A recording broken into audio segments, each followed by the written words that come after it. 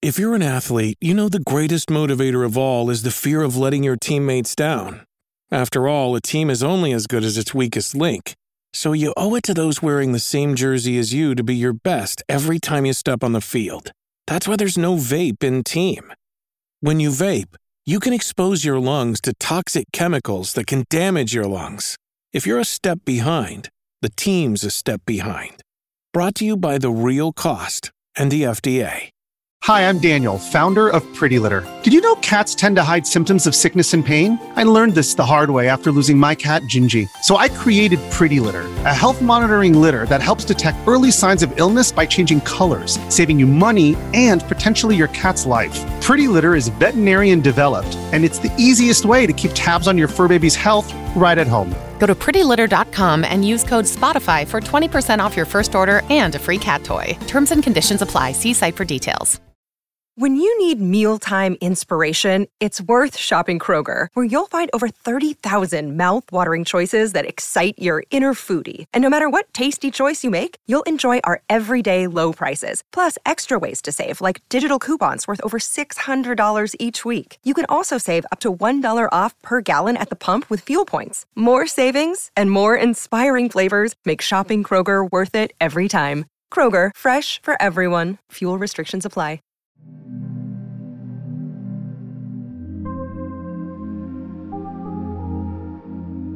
Welcome to this week's episode of Safe Room, a horror video game podcast and proud member of Bloody Disgusting's Bloody FM podcast network. I'm your host, Jay Krieger. And I'm the other one, Neil Bolt. And as we're more than halfway through 2023, Neil and I figured we'd each highlight 5 of our favorite games of the year so far, choosing from both indie and AAA horror titles alike. And in typical Safe Room fashion, if one of us mentions an entry that is higher on the other's list, we'll hold off talking about it until we arrive at the other's placement in their ranking of said title. So Neil, as is customary, I will give you the honor of debuting your number 5 pick so far for 2023. So far, yeah, and I think we should definitely caveat that this is bloody hard already. Yes. It's, even compared to last year, I'm looking for a list and going, to leave that off. Yeah. To leave that off. Thinking, well, but you can include it at the end of the year. But then there's other stuff coming, and it's like, it was difficult to sort of formulate this list. And, as we always say with these things, they'll probably change somewhat by the time we get to the end of year thing. So I will start with my number 5, which is Dead Island 2. Have still yet to play that. The zombie games that you go. always bring to the table, they always seemingly pass me by in the night. This was a game I rooted for multiple reasons. Dan Buster Studio have had it hard over the years, been basically eaten up by Crytek and then gone over to Deep Silver, which has been taken over by several companies over that time.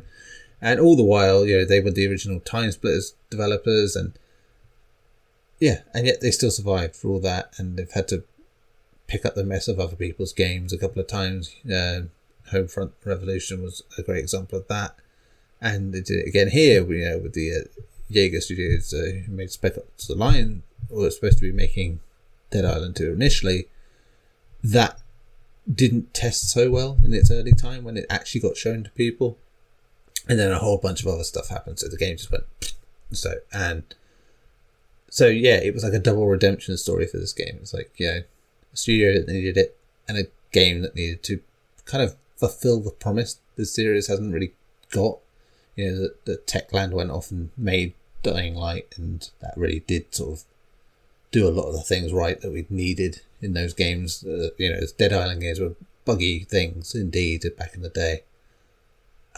It's just fun. It's just great, big, sloppy, gory fun. Like that, inventive, the degradation of zombies in this is just, it can be gnarly in all the best ways, from the melting to the jaws swinging off, their hands being all broken and crippled looking, and like fingers,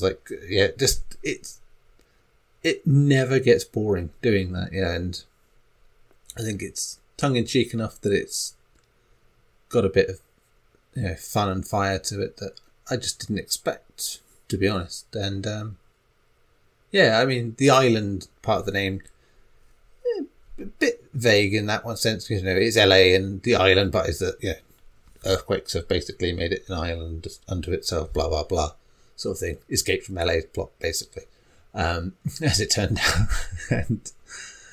But yeah, it's just likable characters, interesting little bits and bobs here and there, and yeah, it's one of those games that's fun to co-op and just smash the crap out of things with.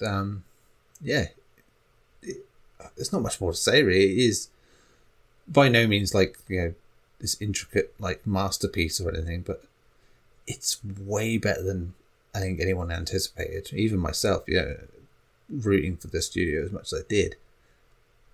It's what I wanted from a Dead Island game in so many ways, and I kind of want them to go back and retroactively fix those old games as we go to the tropical island sort of scenario with the way this game plays, because that would be amazing. That would just finally make that game what it should have been. Yeah, and so that's my number 5.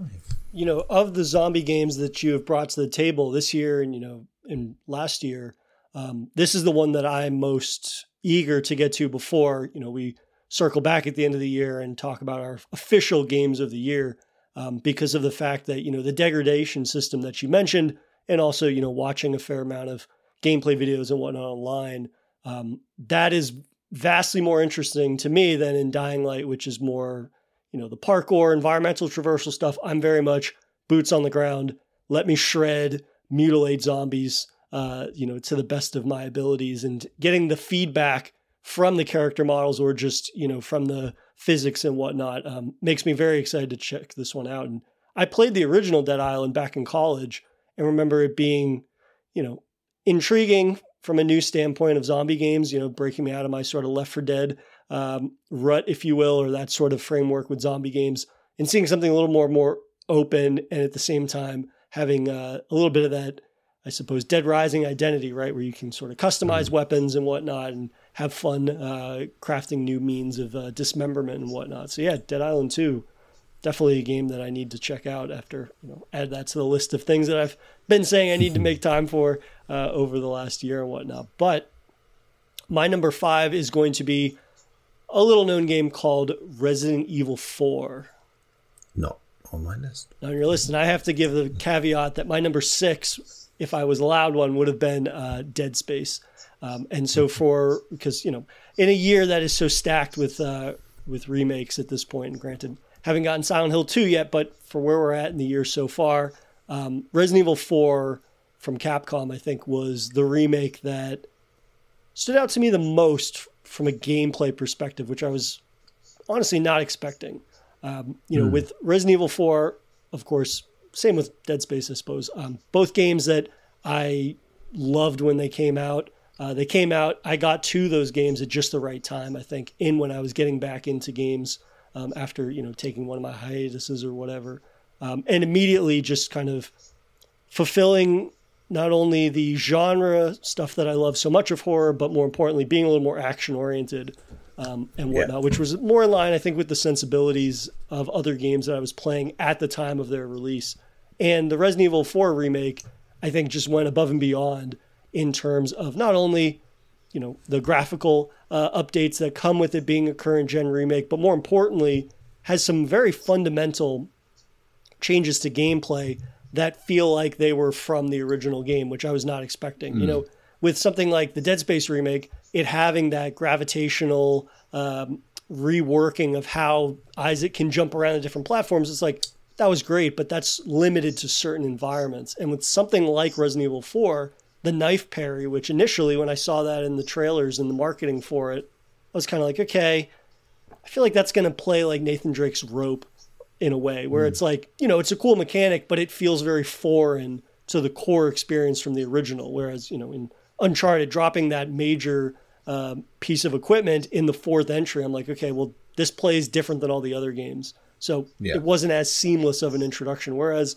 I found the knife pairing in Resident Evil 4, it feels like it's a continuation of the original game. I don't necessarily change the way that I was previously playing, but I'm given a new tool. And the fact that they're able to incorporate the parry, not only when, you know, you go up against a big motherfucker with a chainsaw, but which is probably one of the coolest little moments of the year for me, where it's like the first time that guy gets close to you with the saw and that meant certain death previously. This time around, as we've have said previously, if the player is given a tool that they can utilize to get out of a near-death situation or a fatal situation, it's better to have, more options that are in line with the survival horror sensibilities of, having items and equipment and whatnot and not wasting them haphazardly. And ultimately, the fact that knife becomes a integral part of combat outside of just parrying, the fact that you can deflect incoming projectiles, which when you were playing Resident Evil 4 Vanilla, there were times when that would fuck you up because you're too engaged with one enemy and a guy off on the side hits you with an arrow and all of a sudden it makes you susceptible to more attacks and whatnot. But ultimately, the fact that Resident Evil 4 Remake was able to introduce side quests and things and making the player want to re-explore sections of the world again and, having not only rewards associated with that, but new objectives and missions, hunting down stronger monsters, essentially mini bosses that, again, didn't feel like they were overall intrusive to the overall narrative or the pacing of Resident Evil 4, which is a very difficult thing to do. The fact that you can include new content and it not feel like a sore thumb, and if anything, it just feels like a natural sort of almost exploitation of a space and giving it very organic additions to it, whether that be narratively or just sort of mission objectives. Yeah, I mean, I was going to say, sorry, it's just that, I think the interesting thing for this is that Resident Evil 2's remake was so different in a good way that it kind of stood out in its own way, whereas this is such a good continuation of what was there before, because so much of what Resident Evil is now is still there, that it's almost too good for its own good, which is a mad thing to say, but it really is. It's like, it feels too comfortable, too familiar in some ways, and you think, when you get a good remaster of a film like that, and it changes the way you see it, but it still feels like that old film as well. Just something like that, and that's kind of what this feels like. And full credit to Capcom in that regard. I think they've done an amazing job with this game in terms of like updating it in so many different little ways, and yet you recognize familiar beats, familiar storylines, everything feels the same, but that's it. It's I really do feel like that. It is just so good at what it does, it kind of feels like it's cheating. It doesn't feel like it's deserving of like being higher. So I have a strange relationship with this game anyway, the original, but this version is like, I can't deny that it's good at all. I think there's aspects of it that maybe questionable in how they went about it, but it's minimal, like that. It's my only concern as it was with the original, is it does seem to push Resident Evil back a bit too close to the old action thing, and like the I think the knife parry thing is cool, and it does, as you say, really just fit into the game like it was always there. But for some reason, it also just fills me with that sort of gnawing dread of, really? Are we going down this path again, isn't it? Because, towards the end of Resident Evil, the last Resident Evil game, Village, and this, and it's like, no, come on, let's not go too far there, right? Let's try and draw it back and show that we can do survival horror, because even like some of the scariest bits of that game in the original version don't quite feel the same here. They don't. I think it's actually, they make some new bits that are good, but this is really good. And yet here I am bitching and moaning about it. I was going to say, you'll get your Code Veronica remake next. Don't you worry, I'm sure. I'm sure, and I will be picky about that as I was about this and about Resident Evil 3 and about 2. It's just, I think context goes into it. It's like, I don't mind different, because sometimes that's better than getting what you want. And sure. I think that's the way I end up seeing this one. I mean, I've got a lot of nostalgia for this game, more so than you. So the fact that I got to return to this, and if anything, the action portion of it, or the action sensibilities that it had, that ultimately would, not always for the better, would rewrite some of the Resident Evil identity for a few years there to play the most refined version of that and to have those, new mechanics, if anything, just make the action that much stronger, but at the same time, balancing that out with, really difficult combat challenges. I don't know if you went and played any of those side missions, but some of the new side missions, they present really difficult challenges that if you didn't have a more action-oriented focus for this game, and, that being exemplified here with the remake, those sections I don't think would work nearly as well because of the fact that it would feel artificially difficult. Whereas when you have this more action-oriented nature, they feel right at home, as you said. And last thing I'll say about Resident Evil 4 before you tell us your number 4 pick is that, I found that largely this game does skip over beats that I didn't necessarily care about, or little moments here and there, to the degree that something like the Resident Evil 3 remake, which I just replayed before I had played Resident Evil 4 remake for the first time, it avoids the mistakes of what came before it. Yeah. And that was probably the biggest surprise, just because of personally how negative of a time I had with the Resident Evil 3 remake and how it fundamentally altered certain things that I really loved about it, to the degree that with Resident Evil 2 remake, getting rid of that crocodile section and a couple other sections that, were really pivotal to your enjoyment of that game. That was not the case with Resident Evil 4. And what they did omit, at the end of the day, I didn't feel fundamentally, altered my love of Resident Evil 4. And if anything, this being my definitive version of that game. But that's enough about Resident Evil 4. I'd love to hear what your number 4 pick is. So my number 4 pick is Incident at Grove Lake by Dan McGrath. Not on my list, but a very worthwhile addition. Yeah, so, I denied about, Horrorbytes entries being on here just because, we do these things separately at the end of the year and all that. But, if something stands out and it just keeps sticking with you, you kind of have to. I think with my list, it does come down to that more than anything. It's games that have stuck with me in a way that others haven't. Maybe the other games have been better, like on a technical level or a gameplay level, but it's like whatever the game's doing. And, this is a perfect example of that. It's not exactly gameplay heavy. It's very light in that regard. It's very short. But I think when you compare and contrast with the fact that we had, that other Alien game came out, the Grey Hill Incident one,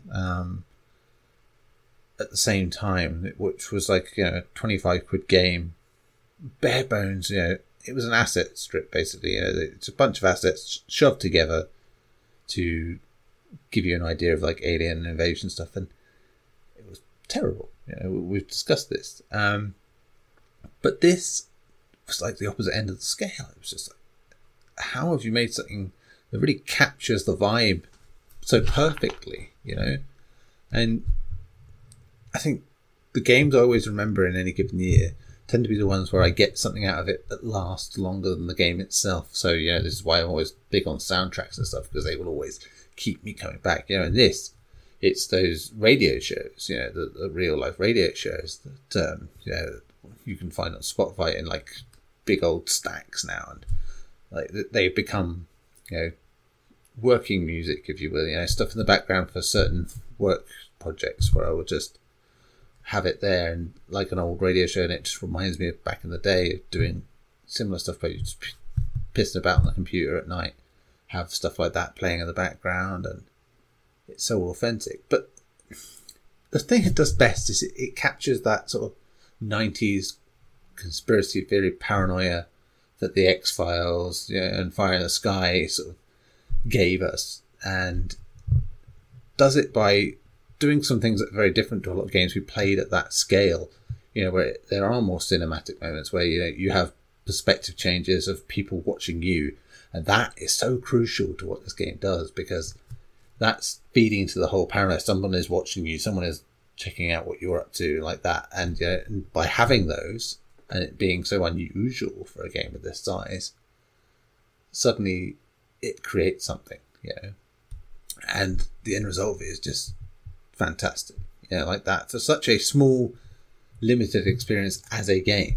Like that, where it does a bit of found footage, a bit of cinematic storytelling, and includes real world stuff as well. It blends everything together beautifully, and on such a small scale, that is amazing. That Dan McGraw has taken so many different parts out from different places and just shoved them together to form this cohesive experience. It's remarkable on so many levels, and like I said, I cannot forget about it at all. It just keeps coming up in my head. And there are bigger games this year where I look back, oh yeah, I played that. Oh yeah, I played that, like that. And they're games I think are really good or whatever, like that. And when we were just talking about Resident Evil 4 or Dead Space, stuff like that, games where I'm like, oh yeah, great, they did a great job where they were, but it's much for muchness. I played those. It's like as much as they have different stuff in, they aren't changing anything. This just felt fresh in so many ways, in terms of games we've been playing anyway, and in terms of like Horror Bites. It just took some of the established things we knew about that type of game and went in a whole different direction. I was like, yes, brilliant, love this. Yeah, I think that when I think about Dan McGrath and his body of work and how just, last year we played Our Lady of Sorrow and really taken with that, the fact that he's able to, in my opinion, follow that game up, which we held in high regards, and I'm pretty sure that made our halfway of the year Horror Bites as well, or even our halfway game of the year stuff. The fact that he's able to follow up with something that is so much more refined, I think, in the sense of, not to say like, oh, there were these shortcomings with Our Lady of Sorrow, but just more refined in his own vision of what he is setting out to do with Incident at Grove Lake. And, I would say that this experience is stronger, even if you are not in the driver's seat, if you will, as much as you were with the previous game where you were in control a lot more and exploring. And I think that with Incident at Grove Lake, it is taking a little bit of control from the player, but if anything, it becomes that much more cinematic. So that when you are in control, those moments pop in a way that make it feel more not only involving, but I think it captures the terror of what it must be like to, be abducted and whatnot, or even to find yourself in the midst of a conspiracy. And the fact that he plays around with POV so much more in this, and it makes for a narrative that is that much more engrossing and engaging and terrifying in a way, is an incredibly, incredibly powerful, follow-up to what he did just last year. And to see already, I believe, is developing something new. It's just one of the, the beautiful bits of doing Horror Bites, in that you stumble upon something randomly and then all of a sudden, you have this developer that's kind of like on your short list of people that you check in every 6 months or something on Itch.io and just be like, oh, I wonder if they've done something, if, you haven't stumbled upon it on Twitter or whatever. But yeah, no, that was one that if we were thinking about all the Horror Bites we've covered this year, that's, if not the top one, that's a top 3 for me as well. Yeah. So it's not surprising to see this one on your list because it was very, very memorable. Yeah. Your number 4 then? My number 4 is Aliens Dark Descent from Tindalos Interactive. And, I, of course, am a massive, massive fan of Aliens universe and everything. A big fan of real-time strategy games and turn-based strategy games. And I was so very impressed with this game because it is able to blend my love of real-time strategy and turn-based into something that feels evolutionary for the genre in which it's in. And I think that a big part of that blending of not only mechanics, more importantly, and we talked about it in our review of the game, it is the first game that I've played outside of Alien Isolation that has captured not only a true understanding of how to use the Alien and Aliens IP and Xenomorph specifically in a way that is actually terrifying. We covered Colonial Marines as well, and that was a game that, while perhaps not as bad as some people were saying when, the infamous nature of that game, it's the worst thing ever made. Like, we got to the root of that's not the case, but it did display a flawed understanding of how to use the Aliens IP to the best of its ability in actually capturing, the terror of that series, and, how both, Ridley Scott and James Cameron were able to make two distinctly different tonal films, but still, terrifying in a way that is wholly unique to those IPs. And to play a strategy game that is able to replicate that, and more importantly, the moment-to-moment little interactions that you have with either hordes or just these one-off skirmishes, and it really does capture that movie magic.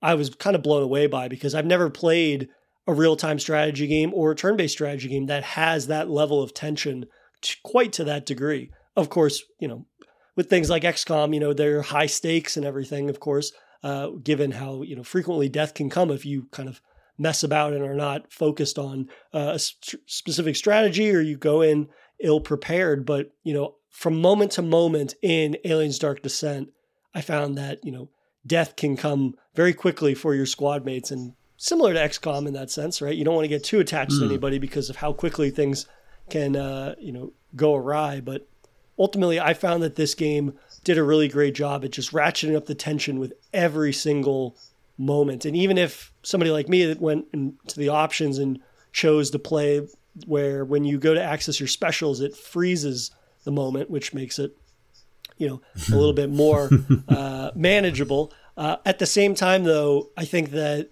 the level of threat in that game is really sort of respectful, I suppose, to the IP, and not treating xenomorphs or, the permutations there within as something that could be considered fodder, because every single enemy that I came across in that game instilled the same amount of fear in me as a queen or something along those lines. And that is getting at the root of understanding the IP that you're adapting and utilizing. More importantly, it's giving you the functionality of a squad that furthermore is representative of elements that we've seen in plenty of Alien and Aliens films at this point. And yet you never are allowed to feel like you're totally in control of a situation. You're never allowed to feel invulnerable, right? Which is very much in line with James Cameron's approach with Aliens, in that you have these macho machine gun toting badasses, and yet that doesn't mean anything when they go in, half cocked, and they're kind of like, oh, we're the badasses of the universe, and yet we see how that ends. And the game is able to capture that sort of energy of empowering the player with a multitude of abilities, but at the same time, it's on the player if they're going to utilize those to the best of their ability, because if not, death will come quick, and the consequences of death can be very unforgiving.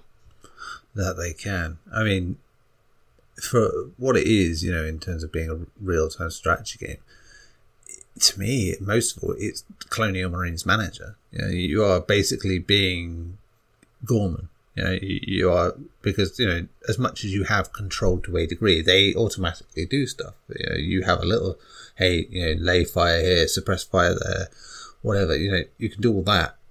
But ultimately, they are at the mercy of whatever the situation is, and you can guide them as best you can, but there's that wonderful feeling of helplessness. And, that's the idea. It's like, you don't want to be a Gorman. You want to get them through each mission, but you can have that moment, where you kind of hope that a Ripley would just fucking take control and get them out of there, like sort of situation. And yeah, that's probably the most accurate thing about it, that it really does just capture that helplessness of, like, even though you are fully stocked, fully packed up Marines, this is still a massive situation. And I think that's always been the beauty of Aliens as an idea, is that one alien can take out a bunch of fairly regular people. Yeah, okay, that makes sense, like that. But what do you do if you get fully trained people, to come and wipe one alien out? That'd be easy, really. Might lose one or two people, sure, because the alien is crafty. When you have a stack of them, and you have the odds, it's no different to the odds of the first film. It's just, it's brilliant in the way that works. And this game is the one game that's really captured that. It really does get the idea of how that is, and in a way that no other Aliens game has understood in the time. Yep, and the last thing I'll say is that this game does what Fireteam did, in the sense that it expands on, or at least I suppose it's exposing gamers to the expanded universe of the xenomorph morphology. You get to fight a multitude of different types of xenomorphs. You got the the bigger guys, you've got the faster moving, more nimbly ones, and there's even a new enemy type in there. And I think that it's very remarkable that they're able to include these things and it fits, it makes sense. Whereas when Fireteam, it felt a little bit more like we're just going to give you everything because you need a bunch of stuff to shoot at. But in Dark Descent, they include these things, they give them narrative context for why they're being included. More importantly, everything is a threat, a strategic threat in a new and varied way, which makes combat, in my opinion, from stopping to get overly stale. I think if it was the typical thing where it's like Weyland-Yutani, Xenomorphs, Facehuggers, a queen, and that's it, that's going to get you by for a couple of hours. But when you expand the pool, and it's not only, from a combat standpoint, but a narrative one as well, I found that was just, again, a smart utilization of the brand in a way that we haven't necessarily seen. And it's the thing I always come back to where it's like, oh, we're finally going to explore what the Dark Horse comics from the 90s explored, which is that expanded universe. And to see that in a game, I mean, what more could you want as an Aliens fan? But exactly. We are now going to get to the bottom of your number 3 pick. And my number 3 is Dredge by Black Salt Games. We will come back to that in a moment after our break. It finally happened. I thought that might be one. Well, then we will go to my number 3 pick, which is My Friendly Neighborhood from John and Evan Szyminski. That is not on my list. So, as I detailed in our review of this game for the inventory, this game I was blown away by in the fact that it's able to take the survival horror roots that it's so clearly, trying to champion, and it is doing so in a way that feels partially homage to, of course, things like Resident Evil and whatnot, but more importantly, it retains its own identity throughout every single mechanic of the game.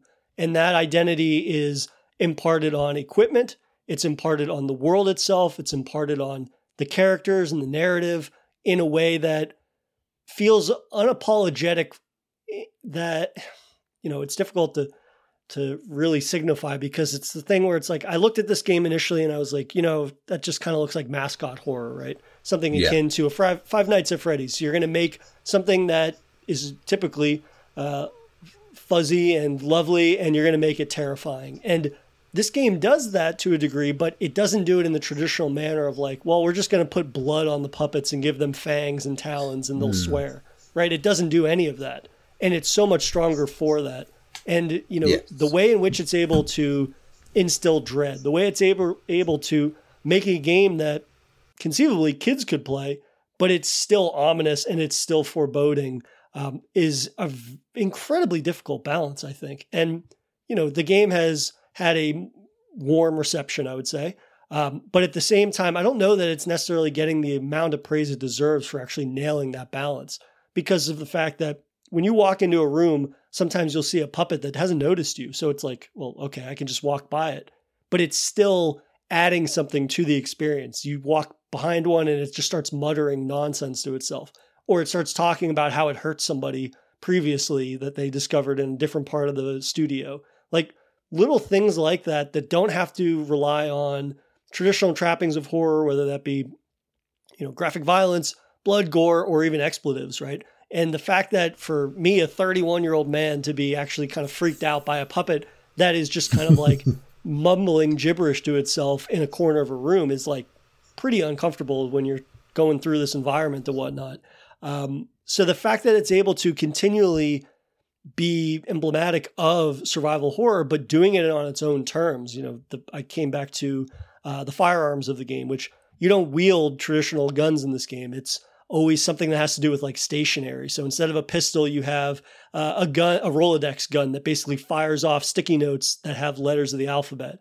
Or instead of a shotgun, you have a gun that fires a typewriter scroll that, basically acts as a shotgun spread, but, it's not relying on shells and gunpowder and whatnot. So the fact that this game is able to, abide by the trappings and the sort of blueprint of survival horror, but doing so with its own vernacular. And that vernacular, I feel they are uncompromising in almost all aspects of the game, is something that, on paper sounds intriguing, but in practice, it could be very difficult to accomplish to the degree that it is here. And, I'll say that I find it to be one of my favorite experiences of the year. And previously we've talked about games such as like Tortured Souls, right? Where it's like, okay, clearly maybe a little too, in retrospect, in line with trying to be a Resident Evil or something like that. But yeah, with My Friendly Neighborhood, it's the type of thing where it's like everything from either a cosmetic or a gameplay standpoint is tied to this very unique identity that the game has. Did you ever get a chance to go back and play this? I assume not, because you're just so busy, but... like a little more, but not much, unfortunately. But yeah, like I said at the time, what I played of it, I get why a lot of mascot horror is what it is, and I get why that ended up appealing to people that make it very obviously scary. That works for kids because you don't have the same subtlety appreciation when you're a child, because you're not going to pick up on it the same way. They would understand that something is a bit off, but not quite the same way. So yeah, it's like the easy way. We always look at these things and go, to sell anything to people, it's the whole keep it simple, stupid, isn't it? You have to, because not everyone's going to appreciate nuance. So yeah, make it so that dum-dums can get it, I think is the best way of putting it. And yeah, this is actually a really sophisticated game by comparison. It's made by adults for adults, who happen to have a nostalgia for childhood things. So by, as you said, making them normal for all intents and purposes, it means that's more unnerving, because what is wrong with them is less obvious from the outset, like that. They don't have to be like Poppy's Playtime or Garden of Ban or even Five Nights at Freddy's. They can have a subtler, sort of more sophisticated approach to horror. So while it works for adults, I think it's also a good stepping stone for children, young people weaned into this world of horror on those things, to have something a bit that carries that on but takes it to another level. So yeah, I think it's going to end up being quite important in that regard. Having kids and noticing what they pick up on in terms of like what YouTubers pick up on and stuff like that. This doesn't get the same coverage, and I think that's very telling. As some games, and I think that is just because it doesn't keep it simple, stupid. It does make it a bit more, wider appeal of what it's doing. So, yeah, but those kids will appreciate it in years to come. I think if they play those games, I think maybe that's the thing that doesn't always get mentioned with this, is like there are a lot of these games for children, but they don't ever actually play them. They just watch videos of it. They know about the characters. Play them? Nah, they couldn't do that. My son is like obsessed with Five Nights at Freddy's. Does he play them very much? No, he's been terrified of playing most of the time. Like that. He's only just so it happens like that, But he reads stories on it, wants to watch the movie, reads all the lore on it, and that's a really cool way. But we've all done that in some way, shape, or form. That's fantastic about that. So. This episode is brought to you by Shopify. Whether you're selling a little or a lot, Shopify helps you do your thing, however you cha-ching. From the launch your online shop stage, all the way to the we just hit 1 million orders stage. No matter what stage you're in, Shopify's there to help you grow. Sign up for a $1 per month trial period at shopify.com/special offer, all lowercase. That's shopify.com/special offer. Dear Colgate, I love that you love that I love being at home. You even let me whiten my teeth from home. Because you know how I feel about getting up from my cloud couch. The Colgate Optic White LED Kit gives professional-level results in just 10 minutes a day for 10 days when used as directed. And that's why, Colgate, I want you to meet my parents. Because ever since meeting you, I've been living life to the brightest. Colgate Optic White. Find it at all major retailers. Your brain needs support, and new Ollie Brainy Chews are a delightful way to take care of your cognitive health. Made with scientifically backed ingredients like Thai ginger, L-theanine, and caffeine, Brainy Chews support healthy brain function and help you find your focus, stay chill, or get energized. Be kind to your mind and get these nootropic chews at olly.com. That's OLLY.com. These statements have not been evaluated by the Food and Drug Administration. This product is not intended to diagnose, treat, cure, or prevent any disease. Games like this are going to be great, for that when they sort of grow up and evolve in terms of games like that. I think it's going to be special in that regard. Yeah, I'll be very interested to see, once we, reconvene towards December, right? And we start to see people's games of the year list come out and seeing whether or not this game is appreciated even more so once people start thinking back of the year and sort of what is able to serve as both a homage, but also crafting its very own identity. But we are going to take a quick break. And when we come back, we'll dive into your number 3 pick and continue all the way down to our favorite games of the year so far. And we are back from our break. And Neil, what is your number 2 pick? Amnesia: The Bunker by Frictional Games. We will come back to that. Hey, I thought as much. So what's your number 2, Dre? Yep, so my number 2 is Dredge from Black Salt Games. We finally got to circle back to that gem, which we talked about not too long ago. And since we covered the game, I have, put in countless more hours into that. And it's kind of just reinforced for me.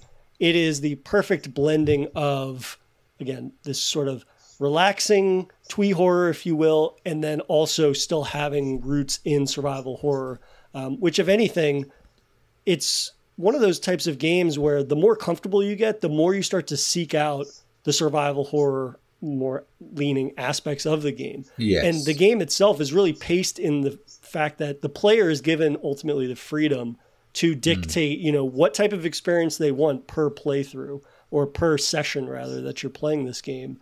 And we talked about it a lot with, obviously, our coverage of Dredge, but also with Darkwood, the fact that these games give the players enough breadcrumbs to inevitably find the sort of narrative arc or the narrative sort of route that these games have for their end game. But there's nothing pushing you or rushing you to those points, right? It really is the player gets to decide, okay, well, maybe I'll follow this mission that will take me to a new part of a map, a semi-open world map that I haven't been to previously. And then maybe I'll spend another 2 hours in that area fishing or forming relationships or missions in that area. But, it's on the player to dictate basically the pacing with which they want to get to that end game. And so with a game such as Dredge, when people say, oh, it's, 15, 20 hour game, it could be very much a longer experience than that. I mean, I've played 10 hours and I don't feel like I'm near the end of that game because of the fact that I am dictating the pace with which I go out and I'm either scavenging or whether I want to get each and every upgrade for my boat before venturing into much more dangerous waters, which of course I got a taste of very early on, as we noted in our coverage of it, where it's like, I'll just go explore this area. And then the game very quickly says, no, you're not ready for that, which is a really difficult balance, I think, right? The idea that you teach the player these very difficult lessons, but at the same time, the penalty is not crippling, because otherwise that forms this sort of almost antagonist relationship where it's like, oh, well, maybe I'll take a break. And then a day break turns into a week turns into a month, and then you don't go back to the game. Mm-hmm. Whereas something like Dredge, that balance is immaculate to the degree that I'm still playing it, this many months after its release, and I haven't finished it yet, but it's the thing where it's like, that's on purpose. It's not the fact that it's like, oh, I just can't get through this part or this or that. It's like, no, I'm enjoying my time with it to the degree that it's going to be a much longer experience than, whatever it says on howlongtobeat.com it will take to beat it. Yeah, I mean, it's compelling in a way that, I think, our situations coming into playing it are very different. I was playing for review, had a good amount of time, but still, you're always wary of that. But doing that doesn't always mean like, oh, you just rush through a game, then do the next one. Because, especially for me, where it was always like, fuck it, I'll take 3 games on at once and I'll do bit of this, bit of that, but Dredge, like, even at the time I had other things to play, but it was the one I kept deviating to each time, and because it had that loop, that compelling loop, I just kept, on one level that reminded me of Wind Waker, The Legend of Zelda Wind Waker, in terms of the, like sailing and that thing, and just being out on the ocean and just how that was. Like that, it has something about that there, even though it's not even remotely like it, but it brought like a personal nostalgia there. But also, as we discussed, previously, that sort of curiosity of like, branching out from what you know in that game and finding out more and more and more, it really feeds into that whole sort of eldritch horror thing that's going on, where you are getting curious beyond what you should be.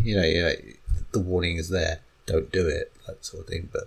But you're naturally human. You are going to keep looking and looking and looking and like that, and it works so well. That is the best thing about this game, is it just gets that. And we've seen so many games that do the whole cosmic horror thing like that. Yeah. And, when the go-to is obviously Lovecraft, and that's understandable why. It's always very hard to separate that, and very obvious Lovecraftian things from actual cosmic horror things, And I think when we were talking about Dredge, we mentioned like Stuart Gordon was always like fucking brilliant at that, and Brian Yuzna, they were brilliant at like separating what that Lovecraft did into like just being like the horror of it, the cosmic horror of it. It doesn't have to be all Cthulhu and fucking all the usual stuff. It can be, and it can capture that essence without just being, oh, okay, it's doing that checklist sort of nonsense. Which, some games are fine if they really commit to that bit, and they're like, we want to make a game that is basically a replication of Lovecraft, like that. And we've seen a few games that have done that and done it well. But when you get that sort of vagueness about it, and you're relying heavily on that side of it, it doesn't work. Here is just the perfect example of the between, where you have a bit of both. And it's not like the core. I think anyone playing this, for the first hour or two wouldn't even see it. And yet it's the most, ironically, the most Lovecraftian horror game I think I've played in years. Because the structure of it, in terms of how his storytelling was, it's there. It's there. But it's still, like, it's not using those tropes it has as a crutch, it's not using those character types and things like that. I think we always talk about the Amnesia series being a really good example of using a bit of that, without it being like in your face, like that. But this is definitely the best balance I've seen of that.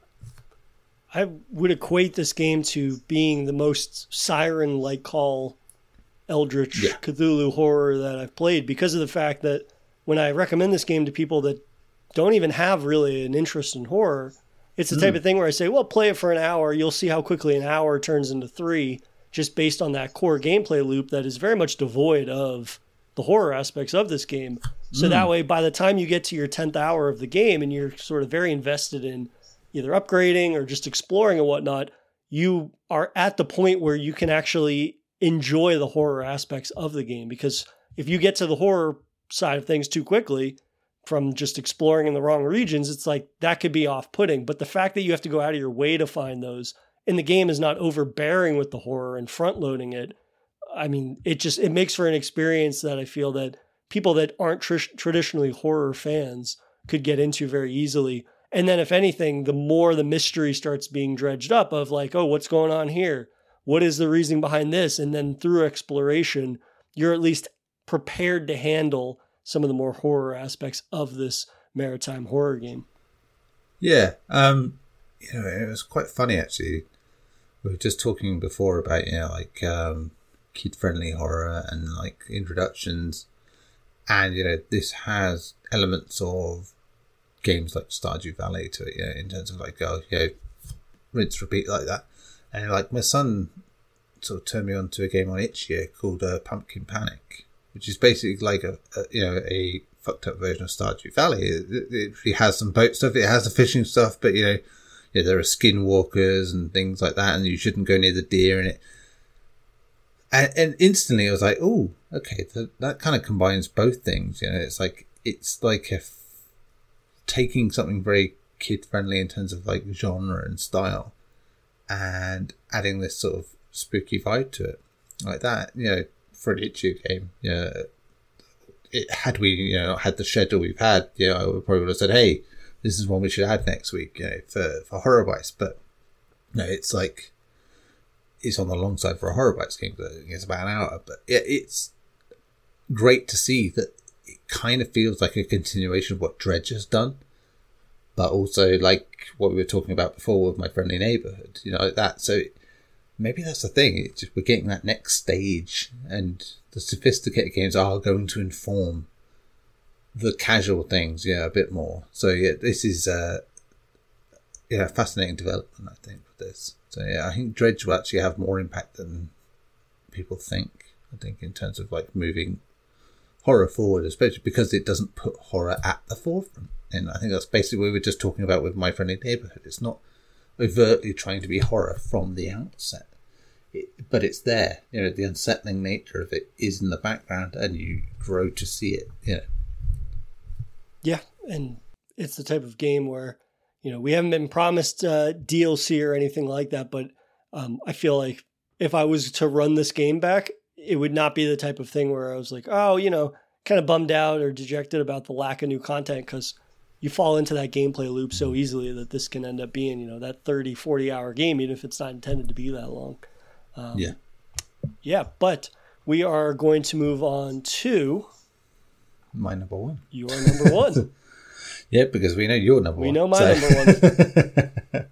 So my number one, and it took a lot thinking about this, because there's so many great games, so very difficult. But again, I go back to what I was saying before. It's about what it made me think, and that is Oxenfree 2. Hey, there's a surprise.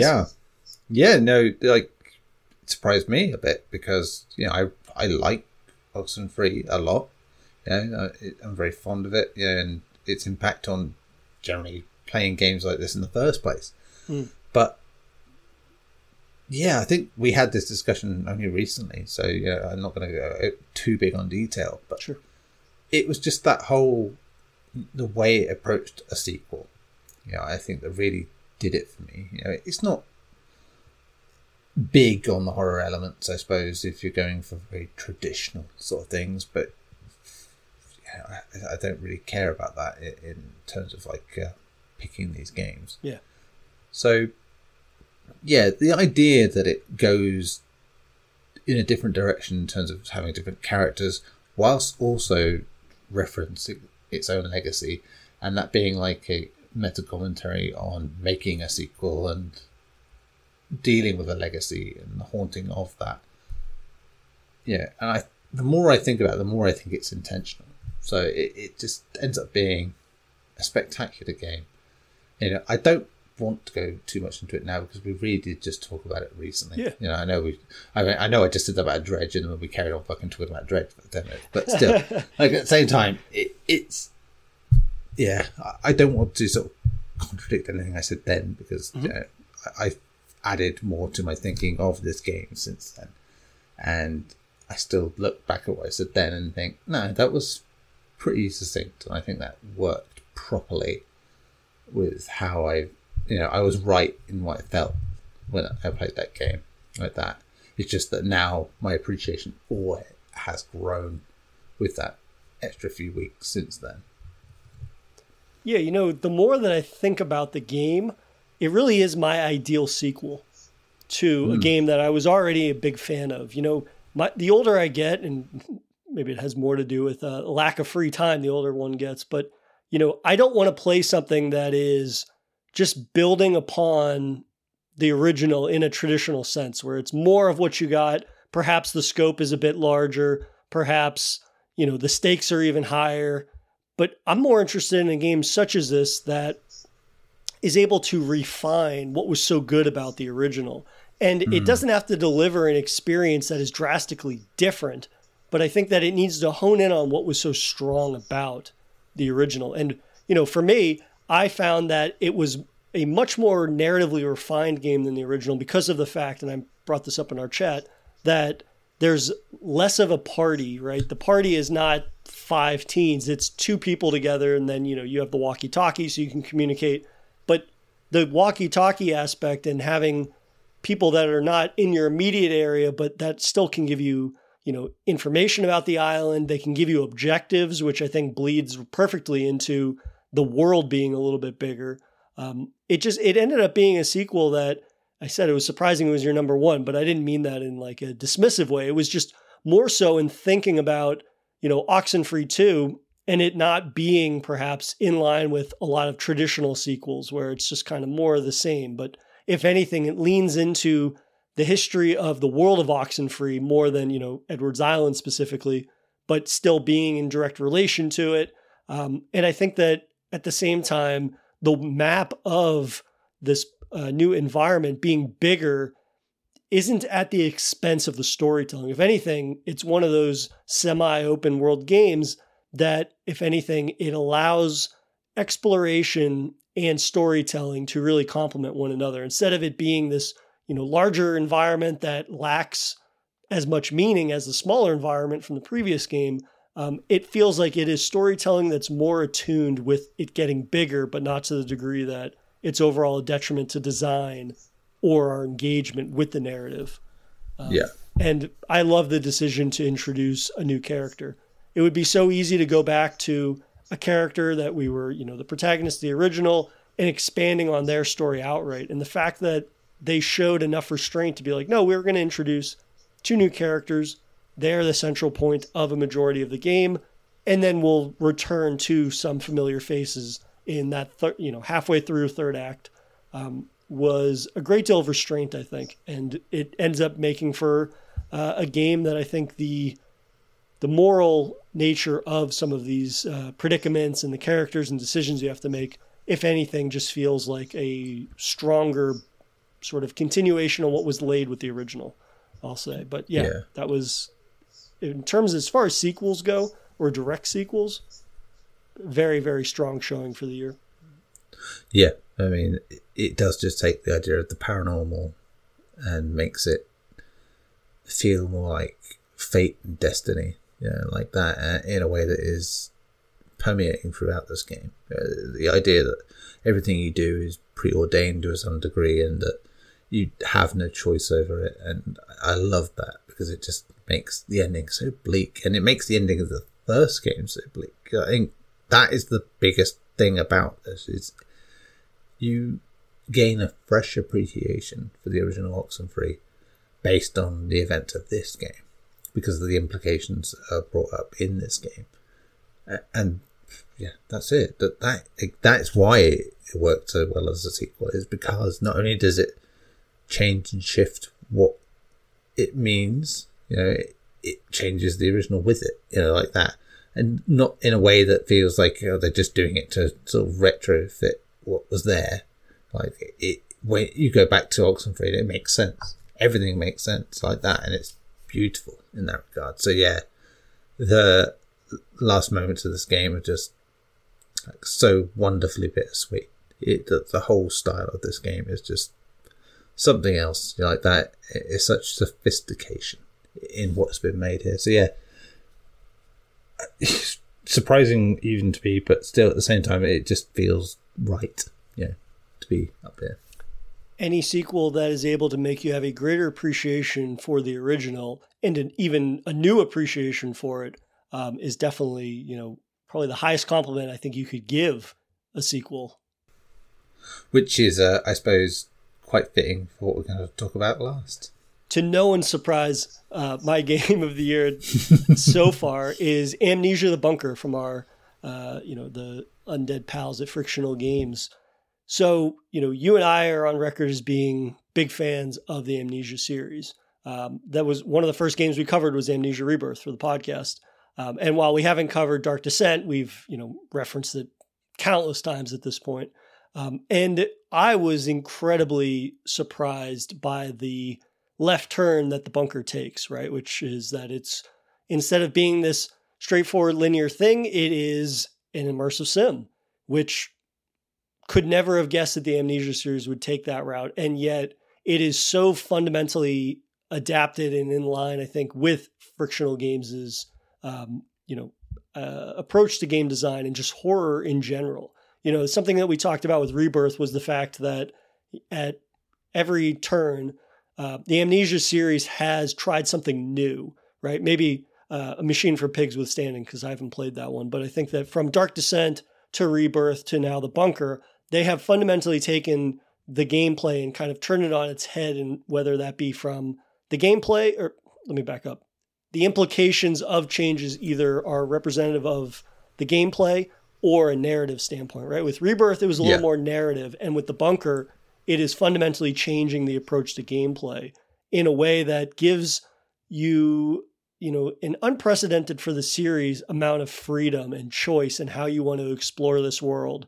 And something that we've been talking about a lot with, survival horror games, specifically our chat with Darkwood, is that the player has the ability to tackle objectives in a manner that they see fit. And with something like The Bunker, when you have an environment that is not the largest, the fact that the player has the choice with which they want to attack certain objectives or seeking out certain equipment or items and whatnot, it makes that environment feel 10 times larger because of, that ever looming threat of the beast that is stalking the halls and whatnot.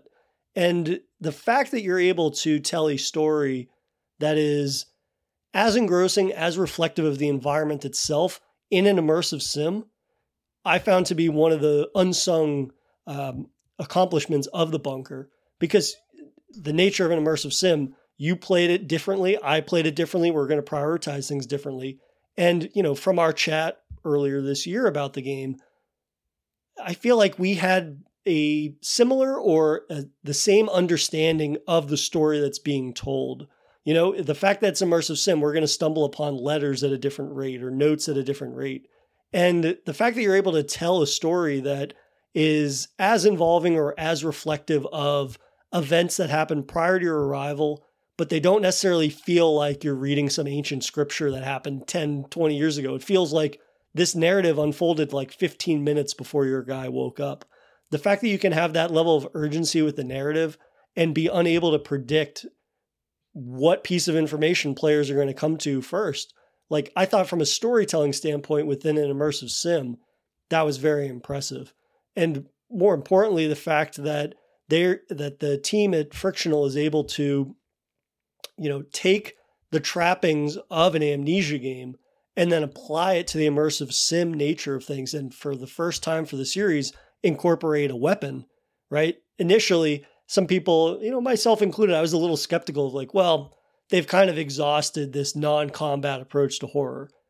But the fact that they're able to include a weapon and it is not this empowering item that it normally should be, I think was, a brilliant approach to including combat, because combat is not just used against the beast. It's, again, the best example of an immersive sim. You can utilize, combat towards how you traverse environments or how you want to play around with the variables that are, within the bunker. And so that ended up being something that was not only shocking, but it provided an unprecedented amount of replay value, I think, for the Amnesia series specifically, in a way that I've already returned to this a second time. And I'm sure, I'll return to it a third time, and just the vast amount of options for how I want to traverse the bunker itself, what I want to prioritize. And then, of course, the fact that you have this ever persistent monster that you might be able to scare it away for a little bit, but it's going to come right back and it's, hunting you throughout, which was a level of dread that I don't think ever really dissipated outside of, 60, 90 seconds. Yeah. I mean, doesn't it just feel like that same thing we had before, where we you look at something like Shadow of Mordor and its Nemesis system, and you're like, why is no one else copying this? Whereas that turned out to be, they fucking copyrighted the fucking system, so no one could do it. But here, it was like Alien Isolation had done so much of this before, and we always look back. So again, of one we called early, very close to the episode we did on Amnesia Rebirth, and yeah, we always wondered, it's like, why is someone making a game like that again? You know, something that has that survival horror elements to it. And yeah, when it became more apparent that this game was like that, but with that bit more immersive sim sort of style to it in terms of flexibility, well, then it was like, okay, like that, you know, this is something. And Frictional, just constantly moving the bar with what they're doing, evolving ideas that feel natural. You know, it's like you could look at it and go, oh yeah, well, it's just doing this from this and this from that. It's like, sure, that's what all games do, but it's how that is implemented and how it still fits the series as a whole. You know, in maybe one way it doesn't feel exactly like every other Amnesia game in that the storytelling isn't so straightforward.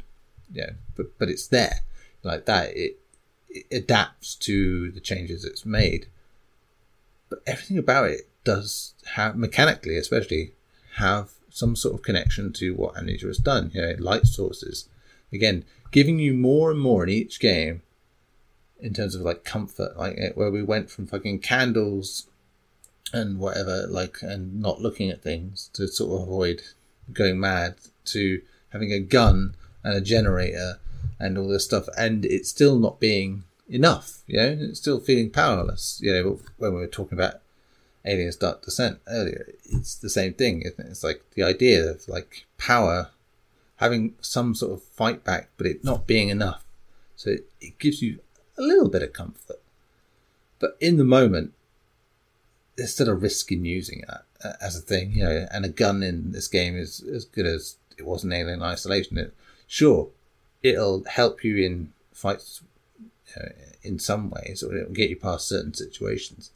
But the big thing about it is noise, and the noise it makes, and what is attracted to that noise, and you don't want to do that. So it's brilliant, you know. And again, weirdly, when we go back to the talk of Aliens, you know, you think of that whole bit in Aliens, it's like they got all these weapons, and the aliens are in a place where if you go shooting here, you're going to set off a fucking nuclear explosion, basically, at some point. Like that. And it's like, so now it's like, no, nobody use your guns. Nobody use your guns like that. So there's consequence, you know, if you are to use them. But the freedom to use them is still there.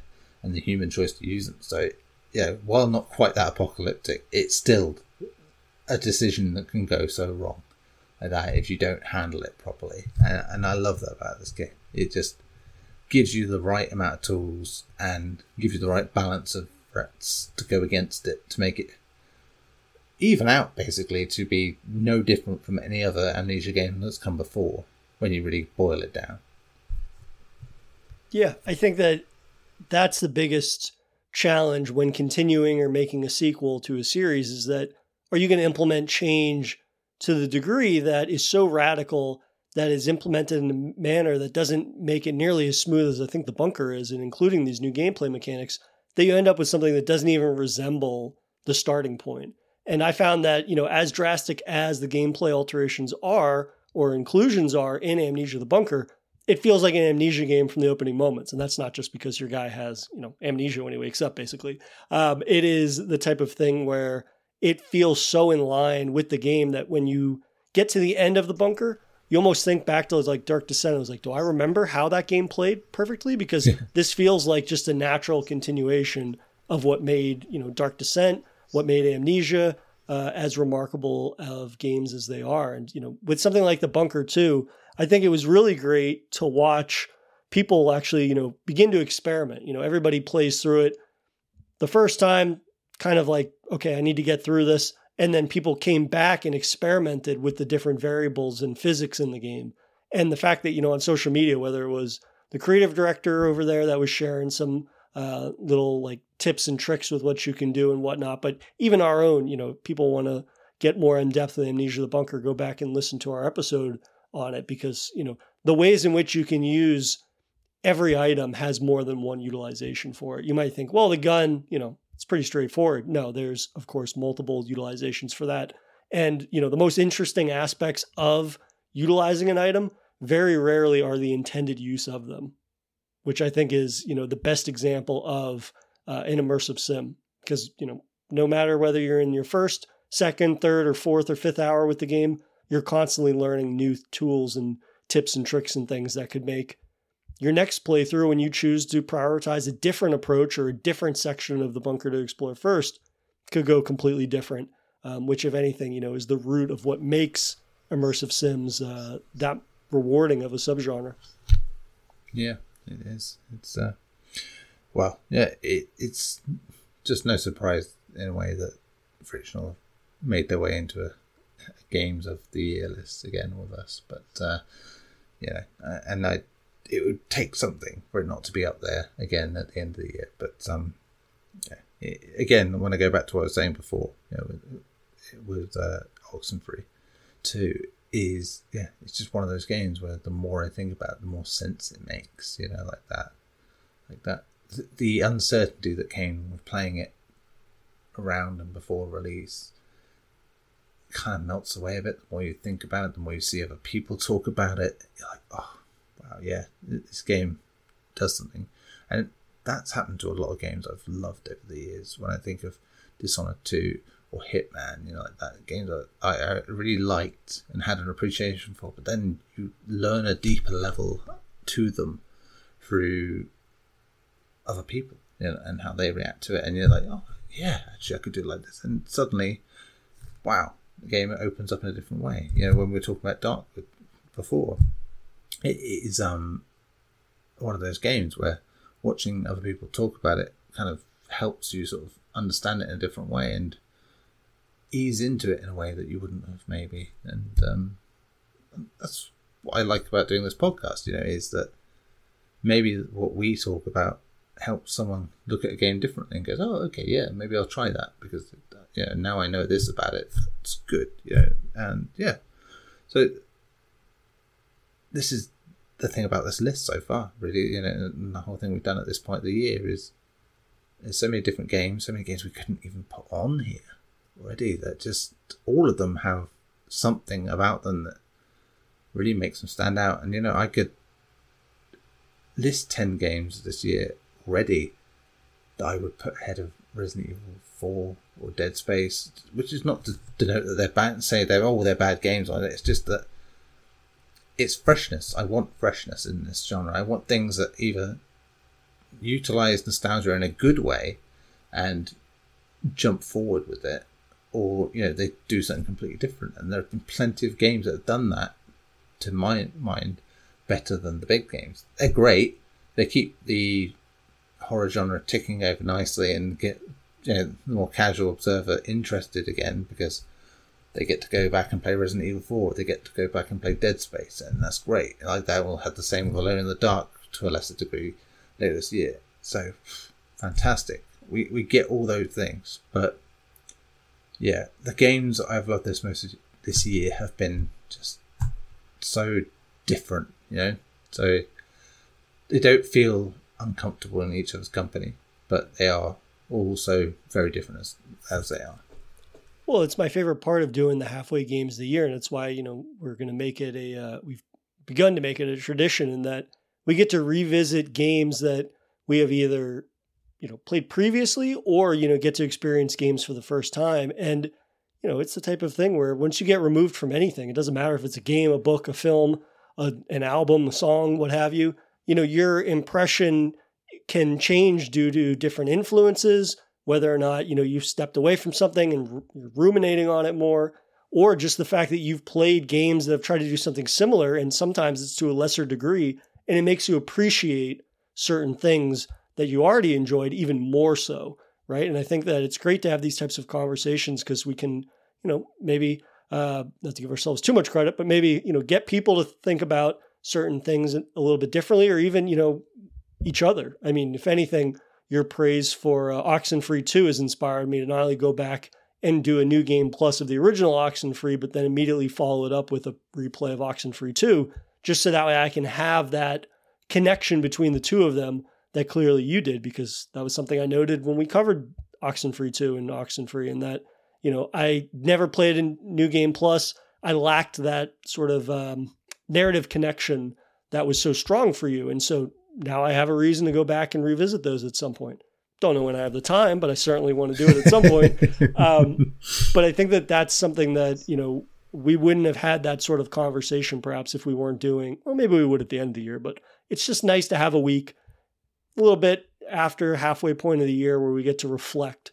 Because I think that, especially in games, there's so much coming out at this point that reflecting on the year shouldn't be limited to, the month of December. So it feels like this is a natural point for us to kind of regroup, collect ourselves, and take a look at what we've played so far while still being very open to, what's down the line. Yeah. And, I think maybe we're lucky in that sense that we won't have to have the same boring conversation that a lot of general sort of podcasts would have in terms of like talking about Tears of the Kingdom and Baldur's Gate 3. And it's like, great as they may be, it's just like everyone's going to be doing that. Like that, and even here, like we could have just easily just gone, oh yes, Resident Evil 4, Dead Space, like that, and it would be understandable because they are standouts for a reason. But I'm glad that we have that sort of structure where we can have such a wide variety of things to talk about at this point, and still struggle to keep everything we want in a conversation. So even when we get to the end of the year, is going to be tough. Even to get a top 10 and admit things is going to be terrible stuff like that. It's going to be even, the inclination is, you get twice the picks for the end of the year, game of the year stuff. So it's like, well, it'll be easier. No. It gets much more difficult. Yeah, especially when you got stuff like Alan Wake 2 and Alone in the Dark coming. It's just like, it's going to be hell. Hell, I tell you. Hell, but in the best way possible, even if in the moment it might not seem that way. But, not only look forward to continuing many horrifying conversations to come for the year, but getting the opportunity, at the very end of the year to regroup and look at the year of 2023 as a whole. And, as you mentioned, we have some major releases still on the horizon, along with, both AAA and indie titles. And I'm sure there's going to be stuff that comes out 2 weeks before our Game of the Year lists need to be finalized, and yet it'll throw everything into whack, which was definitely the case last year. But as always, it is a pleasure chatting horror with you for Safe Room. Back at you. Until the next time. Thank you for listening to another episode of Safe Room. If you enjoy the show, please rate us on iTunes and follow us on Twitter @SafeRoomPod for show updates. You can follow our Twitter account for Horror Bites also @HorrorBites_SR. You can join our Discord channel, Safe Room Podcast, to chat with us and other horror fans about the genre we all love. And last but not least, you can email us at saferoompod@gmail.com if you'd like to share your thoughts on a game we're going to cover. Thanks again for listening, and we'll see you guys next Monday.